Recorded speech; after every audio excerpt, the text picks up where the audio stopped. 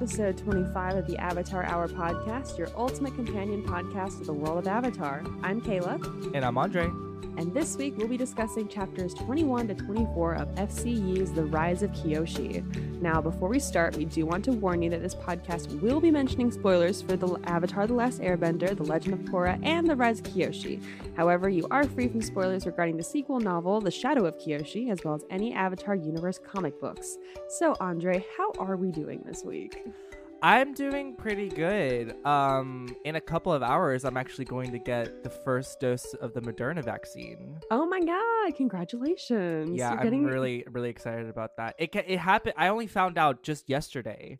I got an email from the vaccine coordinator in our city, and they had to sign up, and then the very last slide was like, all right, pick a time, and it was like 4 the next day. I was like, oh, like I thought I was gonna have to wait like a week or something, but no, I'm getting it in a couple hours, and then I have to get the second dose like the beginning of March or something like that. That's amazing, though. Yeah, I'm very excited. This entire panoramic has caused me a whole deal of anxiety and stuff, and getting this vaccine is a step away from that. Exactly. And hopefully a step towards something better. So I mean, I did see in the Washington Post on Instagram this morning that, like, you know, it's the cases are starting to go down a little bit. Mm-hmm. You know, it's a little bit, but it's something, you know?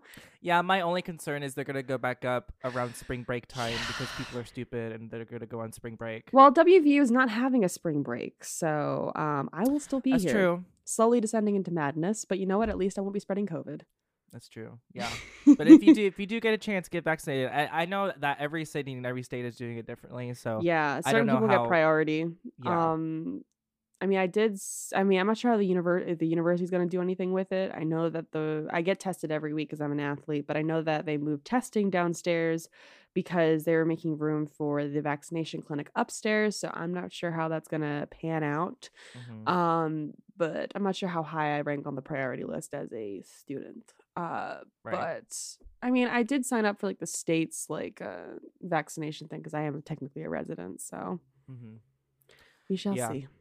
But yeah, definitely get on that if you want to get vaccinated. But yeah. How are you doing, Kayla? That is a good question. I have had a lot going on lately, but school this semester has kind of been running me into the ground, and it's only we're just wrapping up week 3. Mm-hmm. There's 14 weeks in this semester, and this one class in particular, it's only 8 weeks, but you feel every single week because it just gives you so much.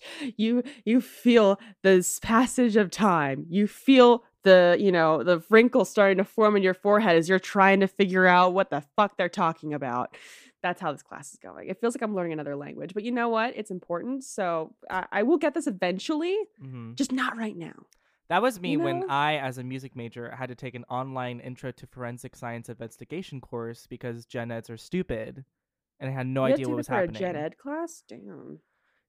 Gen eds are bullshit. I did the computer. Here's how I got out of doing actual science classes like biology. I did computer science, and then I did nutrition.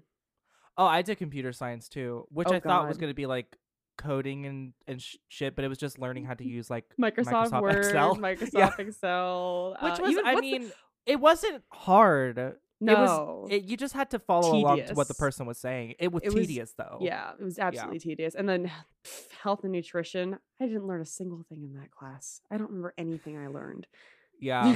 I took that because I was like, I'm not doing fucking biology or chemistry. Oh my god, no. I did honors biology in high school. Never again. Same.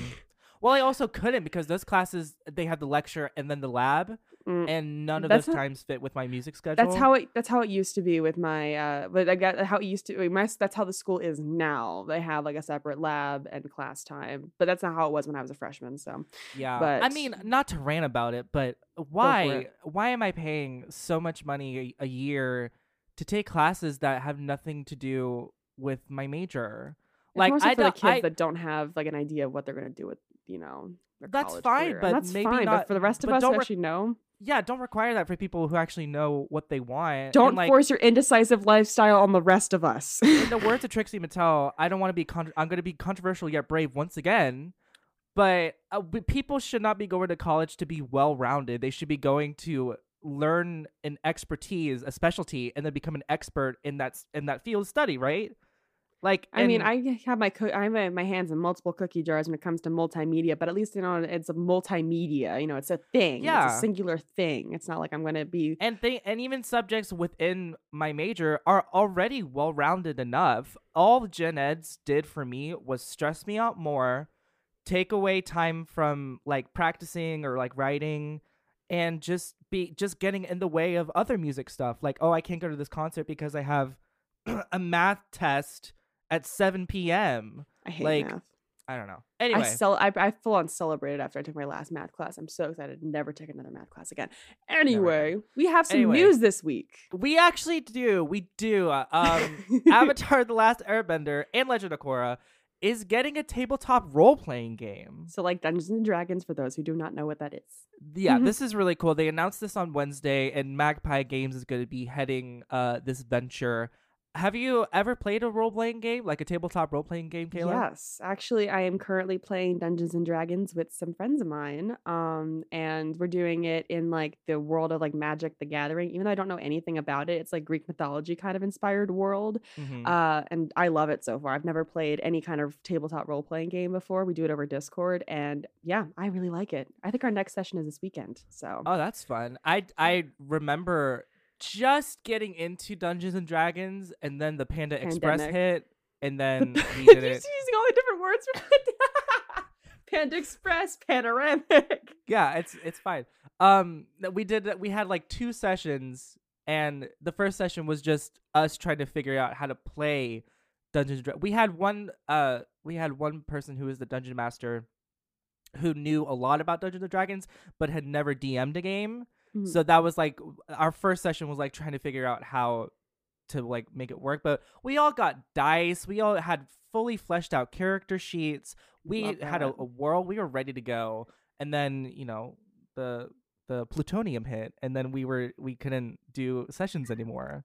So Well, that's what Discord is for, or Google Hangouts, or Zoom, or anything. yeah. It's if you ever wanted to pick that back up again, there's a lot. I mean, we use like things like Dungeons and Dragons, like Beyond, and like the Mhm.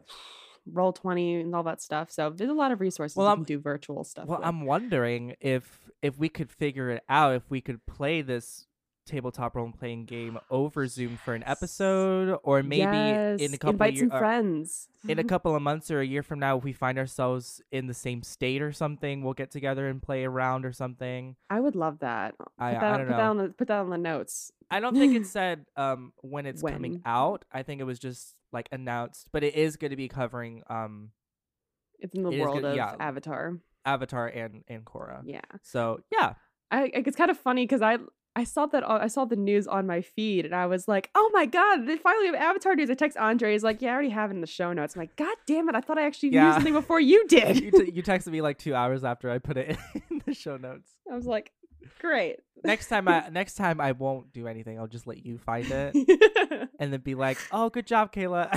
And then just like, yeah, exactly. It's like, oh my god, I had a metaphor, I lost it. Yeah, I don't think people understand the level of of notifications I get when it comes to this stuff. Like, I have Google News notifications, I have all the major networks, I have Twitter, I have Apple News. Like, it all See, comes at the same time. See, I don't, so I should probably get onto that then. That's fine, because you end up finding out about it later on Twitter. But I Yeah. noticed that things show up on Twitter like a good 30 minutes to an hour after the thing actually is announced. Mm-hmm. So, I mean, Okay. for a lot of people, that window is very crucial. I mean, I'm acting like I'm like a journalist for a major news company or something. I'm not. I run a podcast, but it's important. So cool. So yeah, if you guys are enjoying this podcast and you want more content beyond just a weekly episode or just us talking about tabletop role-playing games for Avatar, then we have exactly what you need on Patreon. For various monthly donations, we're offering special shout-outs on the air, exclusive access to stuff like video recordings of us recording the podcast, early access to our episode scripts so you can see what we plan on talking about week to week, and of course, early release ad-free episodes of Avatar Hour. So if you would like any of those things, go ahead and join us on patreon.com/the Avatar Hour podcast. Our most expensive tier is only $5. We're not asking for more than that. But yeah, we're really excited to keep making content for that. Yay. All right, should we start the recap, chapter Let's 21? do it. Let's do it. So, chapter 21, preparations. So, the Flying Opera Company are now journeying. I can't write or read. To Governor Tay's palace, and Kyoshi is being trained by Wong in how to use the fans. Mm-hmm. So he's kind of getting frustrated with her because he tells her that it's not a weapon but an extension of her arm. Which didn't we get like a line kind of like that in the show about like bending or something? Like, I mean, doesn't Suki say something like that in the Kyoshi or Warriors does she? episode? I'm like, I feel like we said heard something like that in the show. Like it's in one of the shows about either Oh, like oh no, it bending it was or it it was was a. Sokka's master talking about the sword. There you go. Yeah. Bending or weapon usage. There you go. References. We appreciate that. So not only is Kiyoshi learning how to move with the fans, but she's also singing like learning these different, stances Mm-hmm. for breath control practice. So, Yes. that Yes. they are the Flying Opera Company, so That's it true. fits. And now she's actually getting better at her earthbending because of her fan training. So good for her. And apparently some earthbenders amplify their power with weapons like hammers and maces, which is like because Lex like say like, you can't keep relying on the fans. What if you lose them or something? Mm-hmm. Some people use like hammers and maces and stuff, which I don't have we ever seen an earthbender use? I'm trying to remember if we have. I want to say there's something like that in season 3 of Korra when Korra and Asami are on that like side quest for the Earth Queen to get That's back the right. money. I Like the feel Mad like there's Max. something like that. Yeah, Yeah. like the Mad Max guys It's exactly. a Mad Max scene, let's be honest. It looks like Mad Max. I've Yeah. never seen a single movie. Well, I mean, I guess this could also extend to how the metal benders use those like ropes in Okay, Korra yeah, you're right. You're as like an right. extension of their powers. Good point. Good point. And Lek and Kiyoshi continue to bicker like siblings. And why do I just have this feeling that at some point this is gonna hurt me? Like just like their relationship is just something's gonna happen and I'm gonna be sad. I just have that I feeling, and I don't confirm or deny my feelings to people who read the book and are listening to this right now. I weirdly enough, I get a sense like, oh, this is how like Kiyoshi and Yun were when they just like start like when they Oh met my each other. god, you're I feel like maybe right. this is kind of how they were, and maybe Kiyoshi sees a little bit of Yun and Lek, Oh my and that's why god, she you're feels, right. even though she feels like really annoyed by the fact that her parents took him in and whatnot, she still at multiple points does, you know, go to his aid to defend him. Yeah. So I really like how their relationship is slowly becoming, you know, more friendly instead of more antagonistic. Yeah, and like it's really funny the dialogue that they have together. I'm trying to Yeah. find the page. I should have written this down. Oh, it's like she said, she tries like calling him like a snot nosed, and she calling him a snot nosed little, and he's like he raised a finger patiently like an enlightened guru. But that's Sifu snot nosed to you. So Yeah. They have really yeah, good lines. very fun. I appreciate that. Sorry, I had to ramble a little bit on that. All right. So cut to Rangi is training with Kyoshi in firebending. And so Rangi tells her that of all the bending disciplines, fire is the most affected by inner turmoil. The fact that it's coming easier to you now means that you're feeling more relaxed and natural.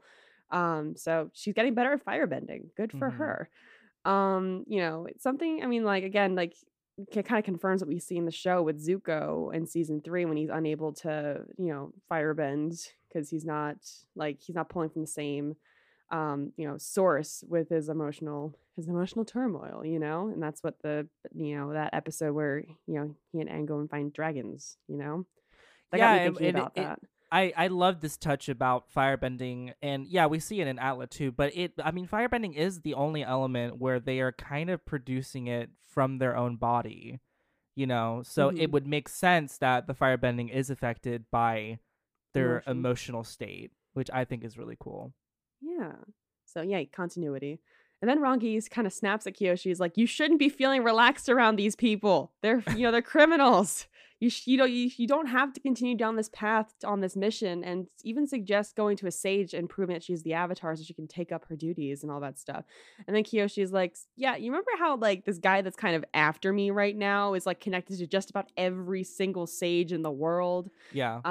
And Rangi then suggests that they go to her mother, which Kiyoshi then feels guilty about separating her from her mother and apologizes for taking so much away from her. So, do you really think? I mean, do you really think that Heiran would actually be a reliable person in this scenario? I know that she works closely with Jinju, but if Rangi had told her about how dangerous he really is, like, do you think that she would have actually sided with them, or would I she? I honestly I honestly don't know. I feel like there is such a level of loyalty to Jinju that I don't think. I mean, if Rongi is thinking the best thing is to go to someone who is close to Jinju, then Heiran would definitely kind of feel the same way because that's where she gets that sense of honor from, right? And like the constant need to protect not only her own name because of the scandal of Heiran uh supposedly killing people, accidentally killing people in an Agni Kai, but also like the fact that she is the Avatar's bodyguard for all intents and purposes. And I mean, at this point, I'm just like, girl, give it up. Like, I think we're too deep into the Yeah, Dao Fei pit to ever come out of it at this point. And yeah, the more I keep thinking about the role of the Dao Fei in this world, I'm like, the only reason we think it's bad is because uh Jinju says they're bad, Heiran says they're bad, but subjectively, just these seem to be people that have been wronged and oppressed by not only benders but just people of a higher status. So it it feels like we don't really get an accurate sense of who the Dafe actually are. yeah. And that's why I mean like everything is fueled and driven by destiny in this world. Mhm. And if Kiyoshi's destiny is to join the Dafe, then I have to That's kind of assume that it's like it's not necessarily as bad as Rongi maybe thinks. Yeah. And also, like, it's something that we're finding is that the people who are supposed to be virtuous and good, the leaders and all that stuff, Jinju and like, governors and stuff like that, they're really just in it for themselves too. Mhm. And all these things that they say that the Daofe are, they're the ones that are doing those things and hurting. And not that the Daofe aren't doing bad things, because they both kind of suck in their own ways, but perhaps, I don't know. I tried making a Yeah. point. No. I totally get it. Yeah. So, Kiyoshi apologizes for taking her away, taking so much away from her. I mean, Rangi did volunteer though, so remember that. But Rangi then says that, you can start making things right again by being a great avatar, being someone who is virtuous and just. Now that gets Kiyoshi off balance because if you remember in the last episode, we talked about how she and Lauga were talking about murdering the governor. Mhm. So, put a pin in that. Then they continue training, and Karima asks for a turn to train Kyoshi in waterbending. Rangi clearly has some issues with Karima and shoots fire at her. Karima then just refers to her as Top Knot, which, kind of an insult because, you know how sacred the Top Knot is in Yeah. the Fire Nation. There's a quick passage I really wanted to quote real quick where Kyoshi was thinking about like the Top Knot and how sacred it is. Apparently, the losers of an important Agni Kai would shave parts of their head bald, and those patches would mean a particularly humiliating defeat. But the top knot was sacred and never touched except in circumstances akin to death. So that explains Zuko's season one haircut, where he's like Mhm. pretty much bald except for his, the hair on top of his head. And just adds more layers to the scene where Zuko and Iroh cut their hair during season two. I mean, circumstances akin to death, you know? Yeah, and also at the very end when Azula cuts her own hair, Mm-hmm. she might not realize it, but I mean she's lost her honor, at this point. Was she I ever mean really it's that honorable to I begin was with? gonna say it's up for debate about how honorable Azula ever was, but yeah, it's a nice little It enriches what we tidbit. already know? Yeah, yeah. And I feel like we can use this piece of information to kind of I feel like we're probably gonna see maybe in the next book we'll see a firebender with a shaved head and we'll go from Yeah, there. But yeah, exactly. Well, and Karima then mockingly calls Rangi a hot woman. So it makes me wonder if it was ever cool to actually cool to call someone hot man or hot woman. Because remember in like the episode, the Footloose episode, because like Aang uses like old outdated slang, flameo, hot man. Uh-huh. Like was it ever? It gives. I just wonder. I just rhetorical question, not the answer. Was it ever actually cool to call someone hot man or hot woman in the Fire Nation? Why don't we call them hot people? Hot Just kidding. people. Hot theys and thems, yeah. Hot days and downs. Yeah, Hot exactly. I love that.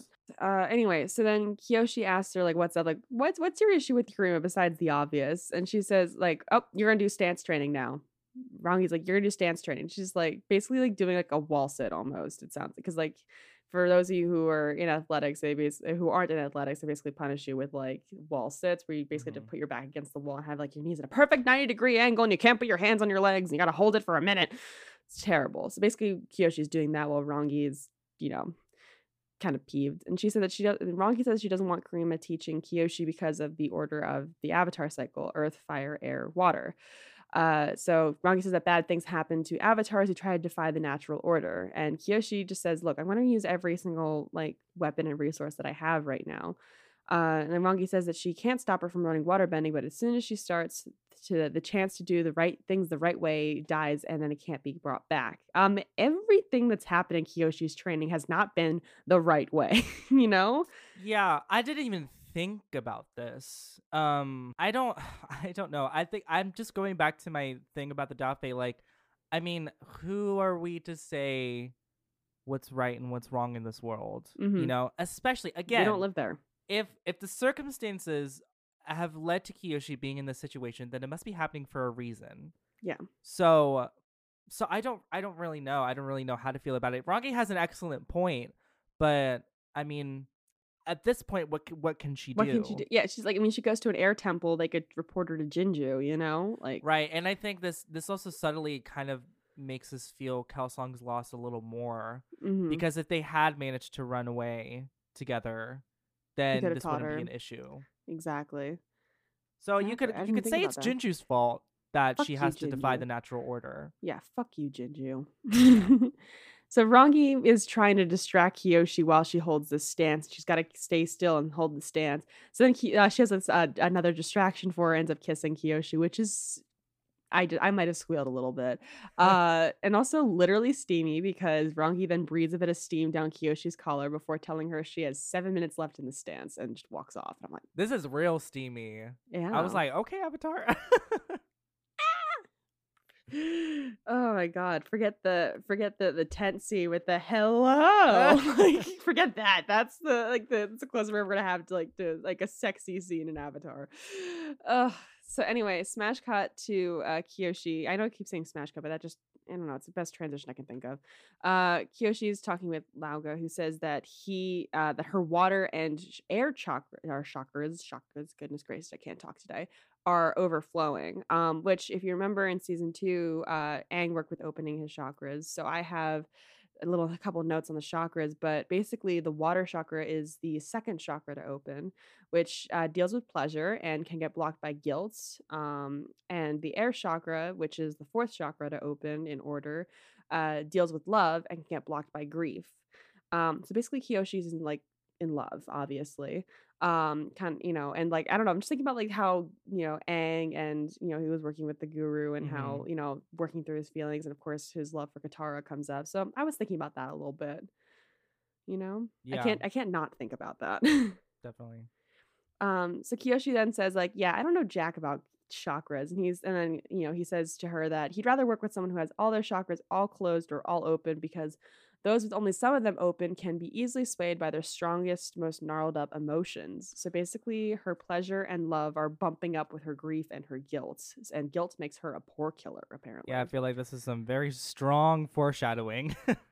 Mm, mm, foreshadowing alert. And Kyoshi then says she's not sure if she can help him with killing the governor. Then Lauga asks her if she's heard of Guru Shokin, I think it's pronounced, I Hmm. believe, who lived at the same time as Guru Lahima, who is the guru that figured out flight that Sahira was obsessed with in Korra. Yeah. That guy. I appreciate the name drop. I might have gasped, but like, I know that. Only because he kept on fucking saying the person's name over and over again. Anyway, So his proverb was apparently so Guru Shokun's proverb was, "If you meet the spirit of enlightenment on the road, slay it." So he was a bit of a heretic apparently. So other Um, people said. so other people said. Yeah. So he explains that the interpretation of this is that you can't be bound by others on your own journey, and you got to walk with a singular purpose, and that the judgment of others, no matter how horrific your actions may be labeled, they must have no meaning to you. Mm. So, wisdom from unusual places. Well, Kiyoshi's then like, I can't do that because, obviously she still cares about what Rongi, thinks and Hmm. says and all that stuff. And Laga replies that he says, so without your firebender connecting you to the world, you wouldn't feel guilty, would you? Like, damn. I mean, I guess he has a point. A Like, little bit. Um, she is kind of a bit of her impulse control. Now that I think hmm of it, I mean, does she always listen? No, but impulse control there. Uh, and Kyoshi, actually, he tells Kyoshi that Avatar Yangchen was a follower of Guru Shokin. hmm So, and she was a devoted reader of his and his opponent. So basically, he's trying to say that she got her wisdom from a variety of places. well, And so this is it again. Like, he was considered a heretic, and then but Avatar Yang Chin like followed his teachings. So like again, who are we to say is right or wrong in this world? exactly. Then Kiyoshi asks if he's Guru Shokin because of, Lauga's alleged immortality. And he snorts. He says, of course not. I was always much better looking than that fool. Then I literally was just like jaw dropped. I'm like, oh my God. Like, is he joking? I don't think he is. I think. Oh, you think he actually is Guru Shokin? No, I think that that he's lived that long, considering that, I Guru think he Shokin hasn't lived that like, long. I think he I mean, he's has. he's known as the immortal, like his, like. Yeah, I don't know. And I remember I was about to make a big all caps, like a prediction. He's going to teach Kyoshi how to live longer because Kyoshi's one of the longest living avatars. And then your section, literally, it happens in the next section where Yeah, he that's talks about that. well. I also got that prediction. I guess when I read that, I was like, oh, this is obvious. But here's the thing. I am still trying to make up my mind about Lauga, and I think that's purposeful. I Mhm. don't think you're meant to assume one thing about him. Like, he Or seems to another. be, he is both in the background of the story and also at the forefront of the story at the same time. I mean, he kind of is Kiyoshi's spirit guide at this point, Yeah. like a spiritual mentor. So he's just kind of there to kind of like question her Yeah. philosophy on a lot of things. I think he's one of the most interesting characters in this book, honestly. Definitely interesting, but also just shrouded in mystery. Yeah. Like, you And don't that's what really makes know him what to make of interesting. him. He's Yeah. funny and like also like he makes some interesting points. Makes you think. I like that. Yeah. All right. And that ends chapter 21. Now we move on to chapter 22, conclusions. So Jinju got word about the Shurshu attack, and now he's getting rare eel hounds to track down Kyoshi. So they made it to the mountains of Ba Sing Se, and Heiran's not there with Jinju because he needed a break from her watchful gaze. So he Mhm. ran off. So Jinju is now meeting the tracker. Oh, and apparently the Shurshu that went after Kyoshi from the last section, it went loose. Like the handlers just lost control of it. So he's like, well, as far as I know, it probably ate the avatar at this rate. Mhm. Yeah, we'll So see. interesting. Well, I think you're gonna see, you'll find out what he knows later. But Jinju then gets attacked. He sees the tracker coming, and then he sees that the tracker falls over because he's got two arrows in his back. And he's getting attacked by now we then find out it's by the Daofei because they're real close to the city where Kyoshi and the gang were. So he uses earthbending spikes on their high ground spot, I think is how they described it. That, like he used like spikes to Yep. Just impaled brutal him. and brutal. Oh, would you look at that? I've been impaled. That's not what they said, but I had to make a Frozen reference. Anyway, so one of Jinju's guardsmen managed to kill 3 attackers, which impresses him, and he introduces himself as Seifel. That's what I found out on the internet, so I hope that's the right pronunciation. So Jinju examines one of the dead bandits, and apparently he had a flower on his lapel, but Jinju can tell what it was at first, but it is one of the Autumn Bloom members. Mhm. So he checks the ground and finds their tracks from where they came from, and he finds a secret tunnel. But it's not the secret tunnel, it's a secret tunnel, but still through the mountain. Anyway, I'm sorry. I secret tunnel's like one of my favorite things about Avatar. It's so I mean, stupid. yeah, we have to do it. We have to bring it up. I mean that episode is coming on the show eventually. We're going to be doing a book 2 next, so it's going to be Very a fun soon. episode. Anyway, so Seifel and Jinju journey through the tunnel to find the town. Ricky, I don't remember do you remember what the name of the town was? I totally forgot. I kind of Uh, blanked on me. Hujong, I Okay, I think. think yeah. So Yeah. they find the Dalfei's town. And yeah, they like Kyoshi and Rongi and the Flying Opera Company were literally just there, and they find the dead Shirshu there. So then he goes alone into a tavern and asks an injured man, which we figure out is the fighter that Rongi shattered his leg. Mm. And he asks if he's seen girls that matches Kyoshi and Rongi's descriptions. So the man then attacks Jinju, who saw this coming, and then breaks his wrist. Breaks the guy's wrist on top of the leg. The guy's just having a rough couple of days. Yeah. The fighter that introduces himself as Foreshadows Guan and refuses to tell Jinju shit because Jinju's a man of the law. Right. So Jinju knows that if a Daofei tells him his professional name, then there's no more conversation to have. So he tries to basically play on his emotions.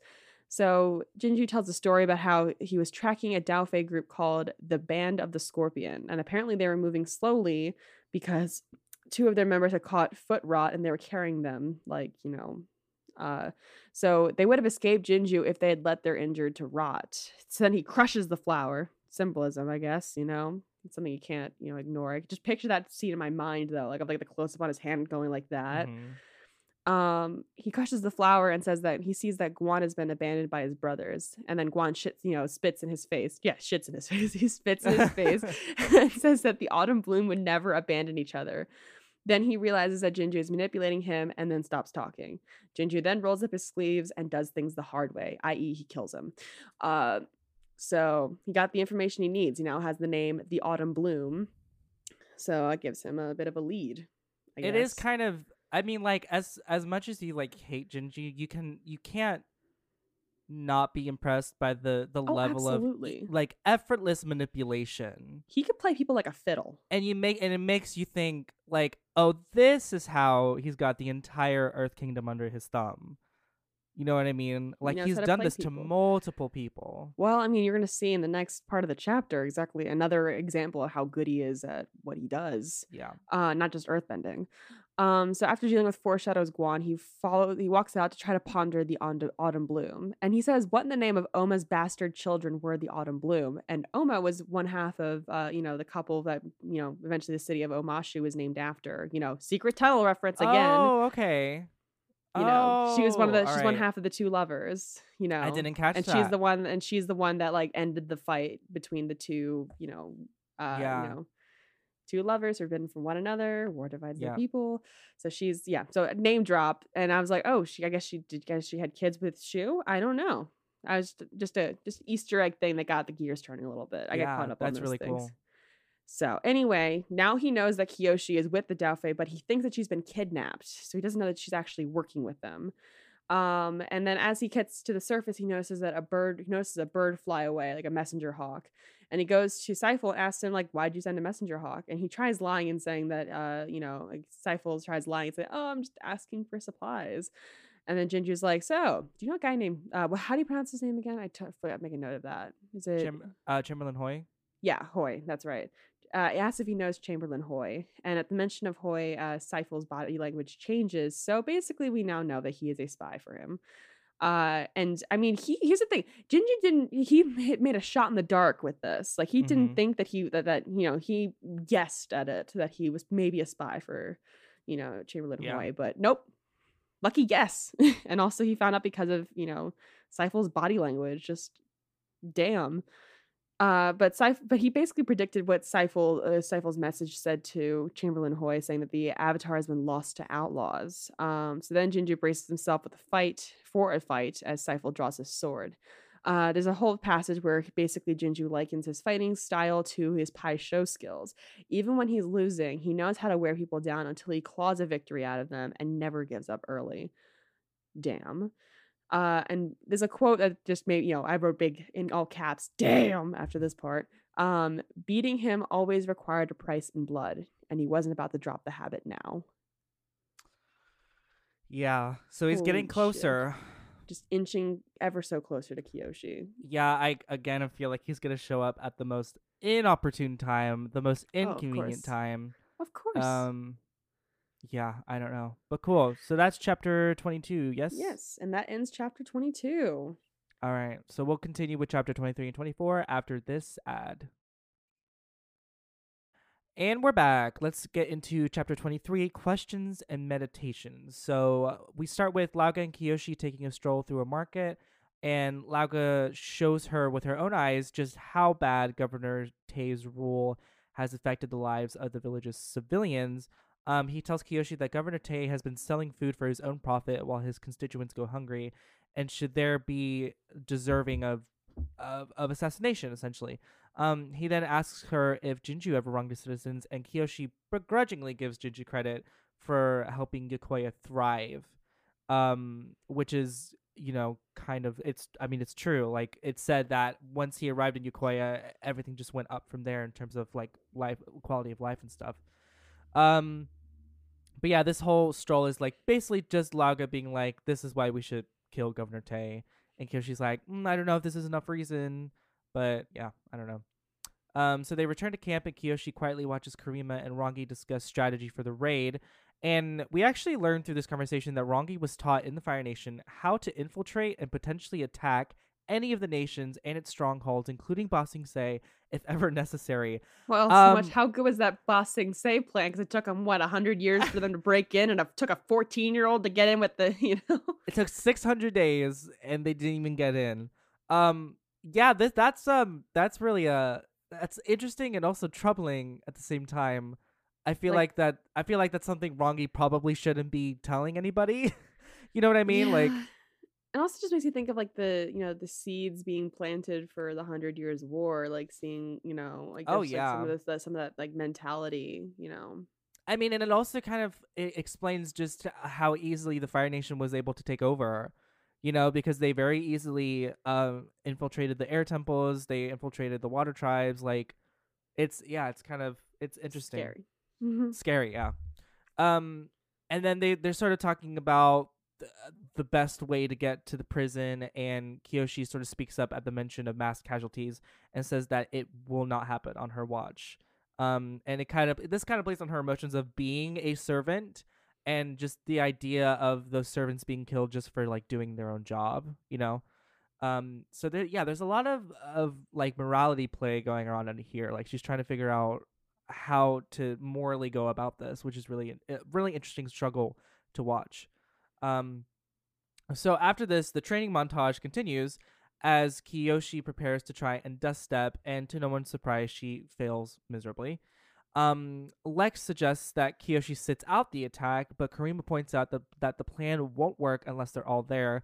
And Lauga expertly sees the opportunity and volunteers to stick with her during the raid. So he's basically sort of manipulating the situation so he and Murder. Kiyoshi can be together to assassinate Governor Che without anyone really noticing.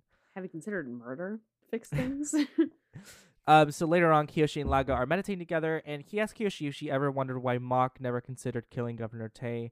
And she sort of guesses that Mach just assumes that Lauga will do it for him, but he laughs and corrects her and says that um, Tay likely has a hidden safe room inside the mansion to flee to, making it a waste of effort to hunt him down. And this got me unreasonably excited only because I went through like a small like a middle age I phase think in middle school or a something, lot. Oh, a and lot of us did. I did too. Dinosaur phase. this is true that a lot of castles of the Middle Ages had a room inside the very center of the castle. It was called the Castle Keep, where kings and queens could flee to if they were under siege for any reason. And it was normally a very like, it was like padlocked and like metal and like inches thick and all of that. So I thought that was just cool that that was like an actual thing that actually happened. Yeah. Um, so then Lauga then asks her if she's ever guessed his age, and he goads her into asking him what the secrets of mortality are, and he just basically tells her that immortality is achieved by order and tidiness, which confuses her because she looks at him and sees the exact opposite of order and tidiness. And he basically says that you have to preserve your mind, and if anything is out of place in your body, then all you have to do is put it back in the right place, which seems easy, but it's it's actually not. No, never And then is. Kyoshi jokes that spirits are more interesting than the mind, but Lauga disagrees, and that's kind of how the chapter ends.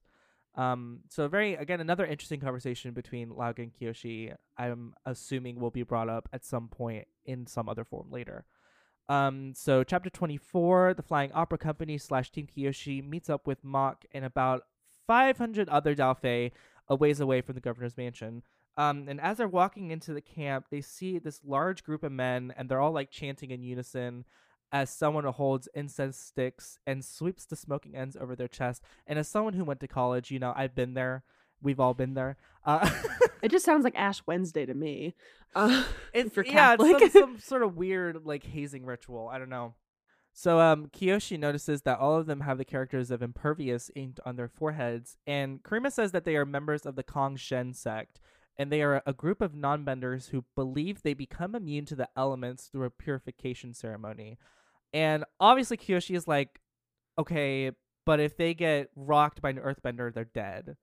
So it just reminds me of like I know I keep making 15 different Mulan references, but it reminds me of like the guy from like the when they're at the camp and like he has a this giant tattoo dragon, will protect me from harm. And then like he gets punched in the stomach immediately. Yeah, but I think that line was put in purposely because I bet you in the next chapter these guys are gonna go march in. And they have boulders being thrown at them, and they just come off their body, and like nothing's happening. I don't know. I think there actually is something to that. Yeah, I mean they wouldn't bring it up if it wasn't like important, Right. And then Lauga mentions that people of the Khan Shen sect usually join after seeing a loved one or family member killed by a bender. Huh. So this just tells me that throughout the entirety of the universe and the timeline of this universe that there are always sects of people that have been wronged by benders, and they find ways to fight back. Yep. So this is what I mean, like, of this book adding so much context, because in Korra, you get the sense that like the Equalists are like the first ever like organized group to try and fight back against the benders, and Rise of Kyoshi is like, actually that's not true. There have been multiple times where non-benders have tried to rise up in society and fight back. And again, it just makes you think about the place in society that benders automatically have just because of how they were born. And also there's like, it reminds me like how like short people's attentions, how short people's memories are when it comes to history. That's like, oh my god. But also it's because also the not the benders, the Equalists are probably the most impactful of as far as I know. As far as we know, I think they're probably the closest. Probably the closest ever come to taking over the world, really. So, maybe that's another factor that probably contributed to definitely that mindset. That's interesting to think about. So they meet up with Uncle Mach, who pointedly lets Kyoshi and Rangi know that they missed the excitement talking about the Shirshu attack in Hujong. And Lek immediately tries to defend Kyoshi and Rangi, saying that they had nothing to do with the attack. Brother Wei tries to step forward and slash him with a knife for speaking out of turn, like he did in the the tavern with the lei tai. And Kyoshi quickly jumps between them and literally smashes Brother Wei's fingers with a fan. Suck it, Wei. And I'm like, girl, you better work. I love this. Even with the fan, that is so drag right there. Just clack the fan, clack, clack, clack, thwarp.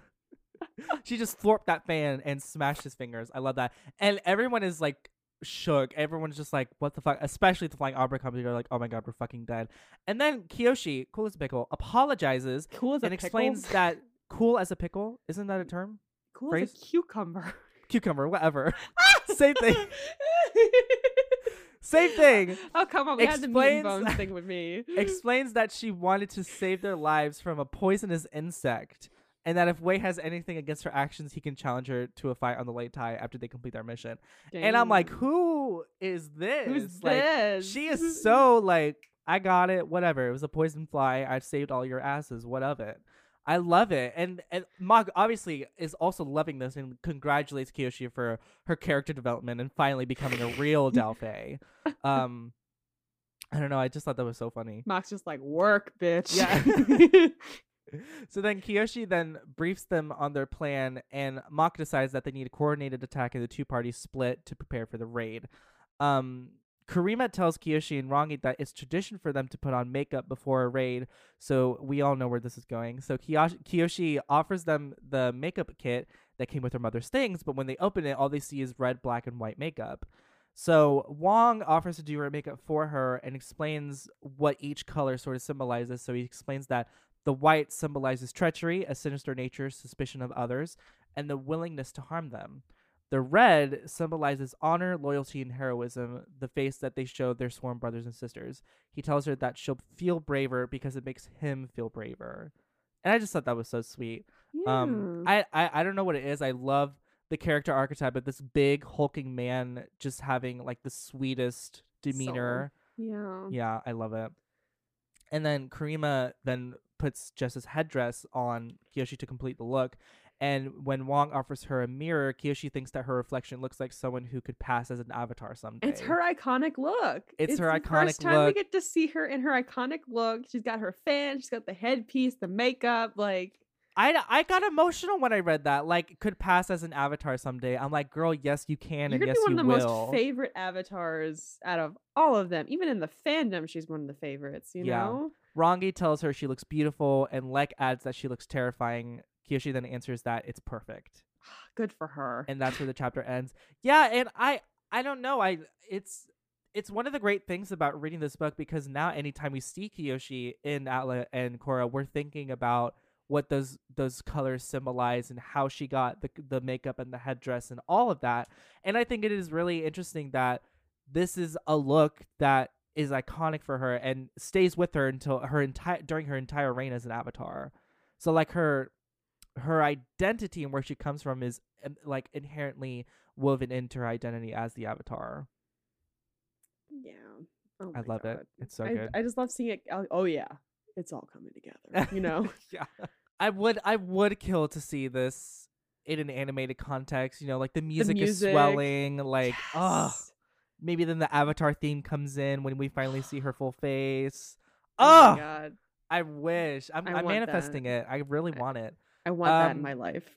And that's where the chapter ends. So we're really gonna be getting into the big stuff. I mean, we don't have that much left. I mean, if you look, like we've got 8 chapters left. We got like two episodes, 8 chapters left. Yeah, we don't have a whole lot left. How did that happen?